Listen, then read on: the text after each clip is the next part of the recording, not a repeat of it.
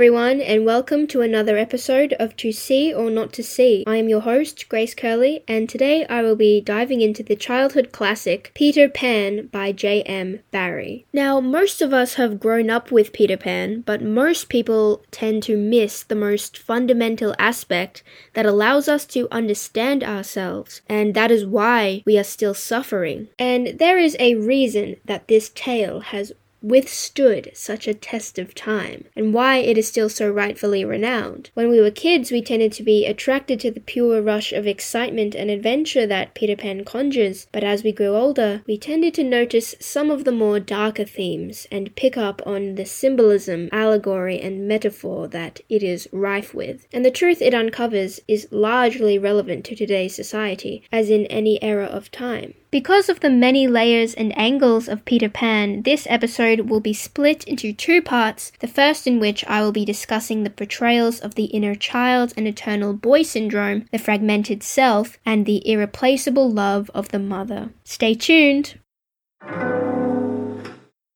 Peter Pan symbolizes our inner child, the child inside all of us who never grows up. This is our freedom, our wonder, imagination, and our dreams that we never let go of, not truly. Pan never grows up because he is free from the confines that adults generally have, the fear, the trauma, the conditioning. Since he was an infant, he never knew the word limit because it was never taught to him as it was taught to the rest of us. In Neverland, it is the ultimate truth that limitation is only real if we make it real. The Lost Boys and Peter are able to eat lavish feasts by imagining it and believing it to be real, and not one of them goes hungry. Pan is able to fly because he has never once believed that he couldn't. All he needs to do is think happy thoughts, but because nothing but immediate happiness is present in his mind, he is always thinking happy thoughts. Therefore, he is always able to fly. The moment you doubt whether you can fly, you cease forever to be able to do it. Because of this lack of definition of the constructs that makes a civilization and a member of society, Peter lives for nothing except happiness. He only pursues things that make him feel immediately good, but because time is also a man-made construct that he has escaped from, time is also not real to him. So every happy feeling is forgotten with the same swiftness as it was conjured. He does not live his life by the passage of time, and therefore does not seem to rely on it or fear it the way others do. In the books, when he visits Wendy, he does not realize it has been years, but rather days. Sometimes he forgets to visit her at all, simply because he lives from moment to moment. There is no holding on to the past. Thus he tends to forget her, despite their history.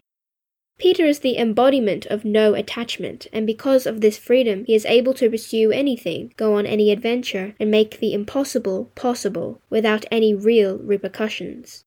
Subsequently, it is known that when someone says, "Fairies aren't real," then a fairy somewhere falls down dead. It is only possible to resurrect them by many people clapping loudly and saying, "I do believe in fairies," and really meaning it. It is not just in the act of imagination that a fairy may live, it is in the belief of that imagination. Thus, when one truly believes in magic and magical beings, that belief invigorates the perpetuation and perseverance of magic, as in it creates a reality in which the impossible is now possible.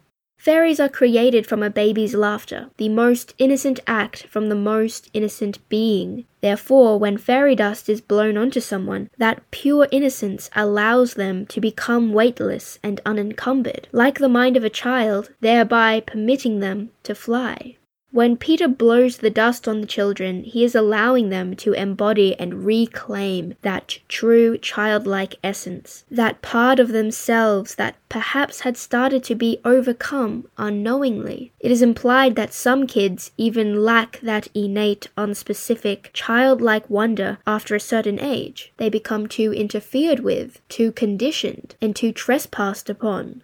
For example, there is the character of Hook. He is a grown man on the island of Neverland where boys can seem to avoid growing up. He is the mortal enemy of Peter Pan and devotes his entire life to killing him and taking his revenge. He claims that it is because Peter cut off his hand and fed it to a crocodile, but that is not all he resents. Hook is the embodiment of the disillusioned child in an adult's body.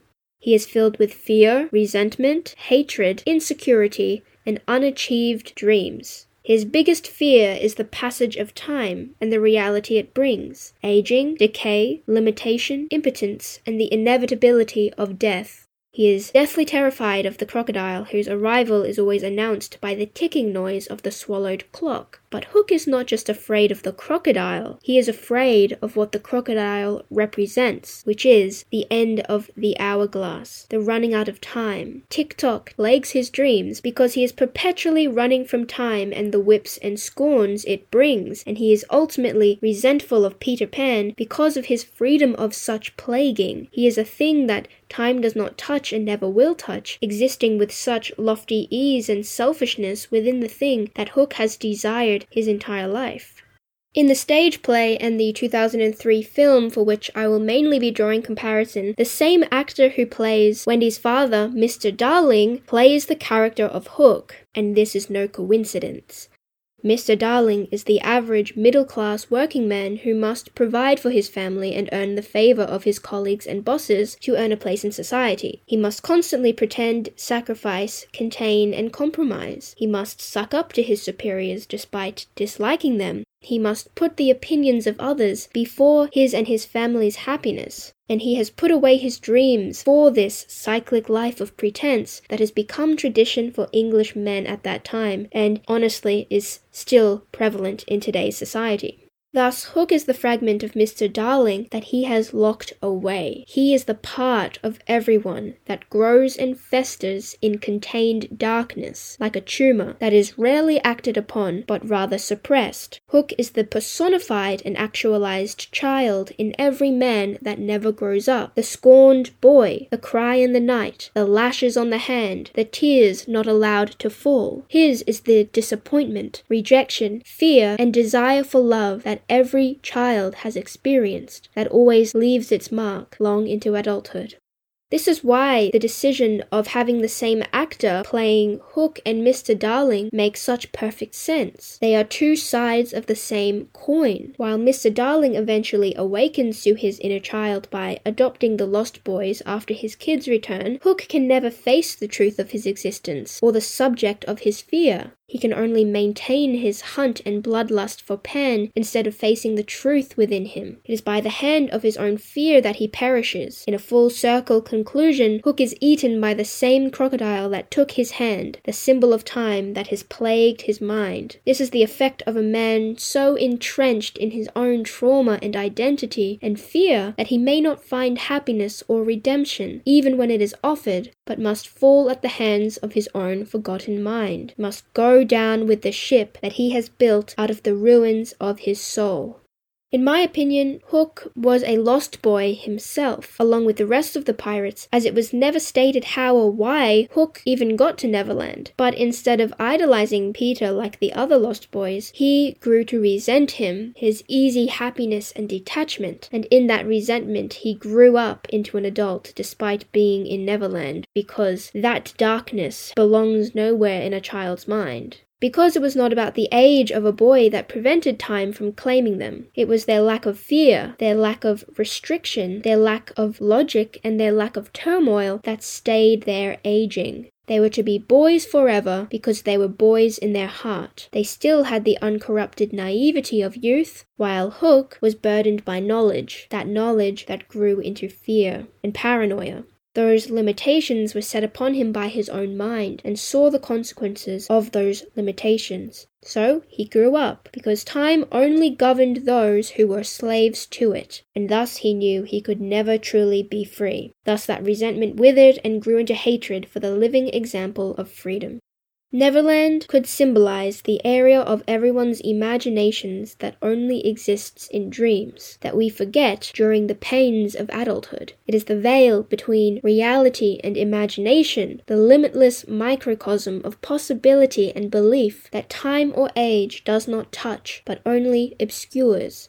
And Neverland exists in everyone's mind, because it is a state of mind, just like the wardrobe in Narnia. And perhaps Neverland is the mind before the contamination by society. the clean and resonant mind, whose architecture was devised in divine proportion, the lake of stillness, the clean water that tumbles from the river, that trickles over every muddy rock and still streams untouched and unabated. Such a mind only exists in children, and even in them sustains for even shorter a period. Because such a mind cannot be maintained when existing in society, not because of the society's innate evil, but because of the foundations from which a functioning society is built.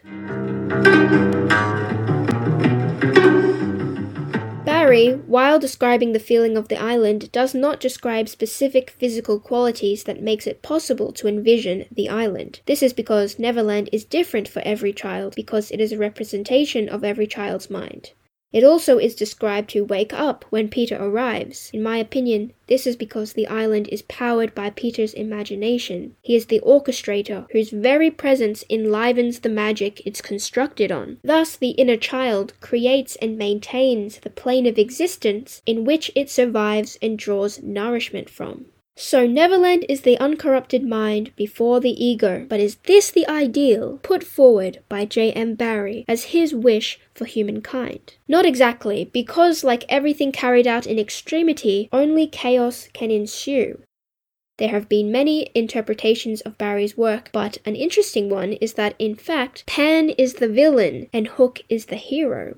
This take highlights that Pan was the tyrant of Neverland who went to Earth to kidnap children to become the Lost Boys and at the time of puberty kill them, while Hook was an escaped Lost Boy who devoted his life to taking down Peter Pan and freeing the other children. While this is an interesting interpretation, I personally think that there is no specific villain or hero in this story. There are only deficient fragments of oneself that are searching for something unnameable, that are doomed to be forever lost unless confronted with the truth of their division. However, I will analyze the darker aspects of Peter Pan's psyche. Throughout the novel, Pan is shown to be utterly unempathetic, inconsiderate, selfish, and unconcerned. He does not see the innate value of people, even those who love him, like Wendy, Tinker Bell, and his Lost Boys. He only loves what they can do for him, or what they symbolize to him. Wendy, being the only girl in his pack, he sees as the mother figure he needs for the Lost Boys, a placeholder, as he himself holds the place of father. But these titles are only fanciful ideals for him, not real commitments or responsibilities. He is only vaguely aware that something is missing from his life and the lives of the Lost Boys, because they are still, incomprehensibly and eternally, yearning for something they cannot place. They miss and long for the maternal love of the mother, the touch on the forehead, the embrace of unconditional love, safety, and protection. Even if they do not understand such a concept in their minds, they feel the absence of it in their souls until it becomes a presence. So even in a place of no bounds, they cannot be genuinely happy, because there is always that lonely part of them. And Peter sees this because he is shrewd and feels everything as fully as every emotion is fleeting. He is aware of that unsaid longing, so he takes Wendy to Neverland, hoping she will be their mother, and then that weight can go away, that they can all go back to having unimpeded fun. Because of this lack of emotion and attachment to anything or anyone, it makes him an entirely dangerous and emotionally violent person. He inspires love and admiration, but cannot comprehend such emotions in himself. He takes that devotion and turns it into a means to an end, without regarding the other person as human. This makes people eventually give up on him, as Wendy returns to her old life, taking her brothers and the Lost Boys with her, because even Peter Pan cannot give them that which they will always miss, the sustaining love of a parent. Thus, Peter is alone at the end, just as Hook was alone at the end. And because of his nature, he will always be alone, even when he has people at his side, because people are transient placeholders to him. It is stated in the book that Tinker Bell has died after Wendy returns home, as fairies are naturally short-lived creatures. But Peter has already forgotten about Tinker Bell, the Lost Boys, and even Hook by the time Wendy returns to Neverland for spring cleaning. Because while Peter personifies the inner child, the puer aeternus, the eternal boy syndrome, he is also encumbered by one fear: to grow up.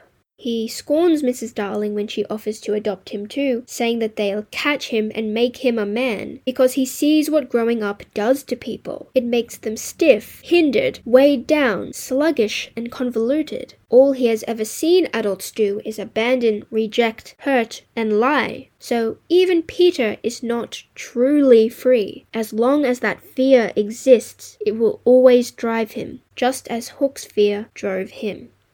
So this portrays that every extreme in one direction ultimately causes the same loneliness. To never grow up and to forget your inner child. Each polarity causes an incongruence. It is only when one achieves this balance between aligning one's insides with their outsides as someone whole yet evolving, to not remain stuck and to not remain transient, that is the answer to the possibility of genuine wholeness, or the actualization of the self that Hook and Pan both are unable to achieve. There could not have been a lovelier sight, but there was none to see it, except a little boy who was staring in at the window. He had ecstasies innumerable, that other children can never know, but he was looking through the window at the one joy from which he must be forever barred. This is written at the end of the novel, when Wendy and the Lost Boys return to her mother. This proves that you can do anything and everything, experience every ecstasy, and go on any adventure, but if you do not have the love of a parent, then all those ecstasies may pale in meaning. They become extra, a compensation to fill a hole that can never truly close. As long as that subcutaneous longing still exists, nothing can ever replace it. There will always be loneliness, even when one is not alone or unloved. Once this vital limb has been ripped away from a child, it is like turning them naked into the night, dooming them to wander along the streets forever. They can clothe and board themselves, but it will never take away from the fact that they have been rejected and abandoned by the one person that has sworn to protect them and love them without question. That child never truly grows up, and instead inhabits a deep and secretive part of the grown-up's soul, a part that will always remain untouched by any achievement, success, or external validation, a part that he must live with if he does not have the ability to transform it. Even at the end, when the Lost Boys are made to walk the plank, they still hold such high regard for their mothers, despite never knowing them. Wendy pronounces that she knows their mothers would want them all to die like English gentlemen, and they all chorus, "I will do what my mother hopes." Even the pirates are moved by the presence of Wendy, who everyone calls Mother. They are touched by her final words and the Lost Boys' devotion to their mothers. As the pirates are just Lost Boys grown up, they too have lived without a mother, and know just how lonely and deficient it is. And then when Smee ties Wendy to the mast, he even whispers, "I'll save you if you promise to be my mother." This proves that there is a child in every man and every adult who grows up with this deficiency that only ever truly craves for the love and validation of a mother. Just like in this quote, it has something to do with the riddle of his being. If he could get the hang of the thing, his cry might become, "To live would be an awfully big adventure." Peter himself realizes that he has not been living, he has only been experiencing. He goes through every adventure and emotion as fleeting as the wind, and does not have the capacity to retain anything long-term, memory, sentiment, or meaning. He does not learn from his actions. Thus, he will never know what it is like to truly live, despite his adventures. Because that part of life, the biggest and most profound and most fundamental part, has been barred from him. Love, friendship, family, home, those things do not exist for him. And that Peter has willingly rejected, because his fear that is his identity outweighs that loss. He would rather live a transient life of short-lived ecstasy than grow and evolve to the next phase of his life like the rest of them. Because that way he knows he will never be hurt again. He can never be rejected and abandoned again, and he can never be contained. Peter says that he had once returned to his mother after being lost in Neverland for a time, but found her window barred shut and with a new baby. This was the greatest rejection he could ever know. Evidently, Even when Peter had been entrenched in the magic of Neverland, he still remembered his mother. He still yearned for her. He was willing to give it all up to be loved again. But that door was closed to him, and so he returned, and shut out, and rejected that part of himself that would always yearn, would always be lonesome, and he carried that rejection as a fundamental belief that all adults are rotten, and mothers aren't even all they are cracked up to be. Next episode, I will be discussing the Jungian archetypes, the tragedy of forgotten youth and false identity, and how genuine happiness cannot be achieved unless the self becomes actualized. Thank you for listening to another episode of To See or Not to See. I am your host, Grace Curley. What did you see or not see? That is the question.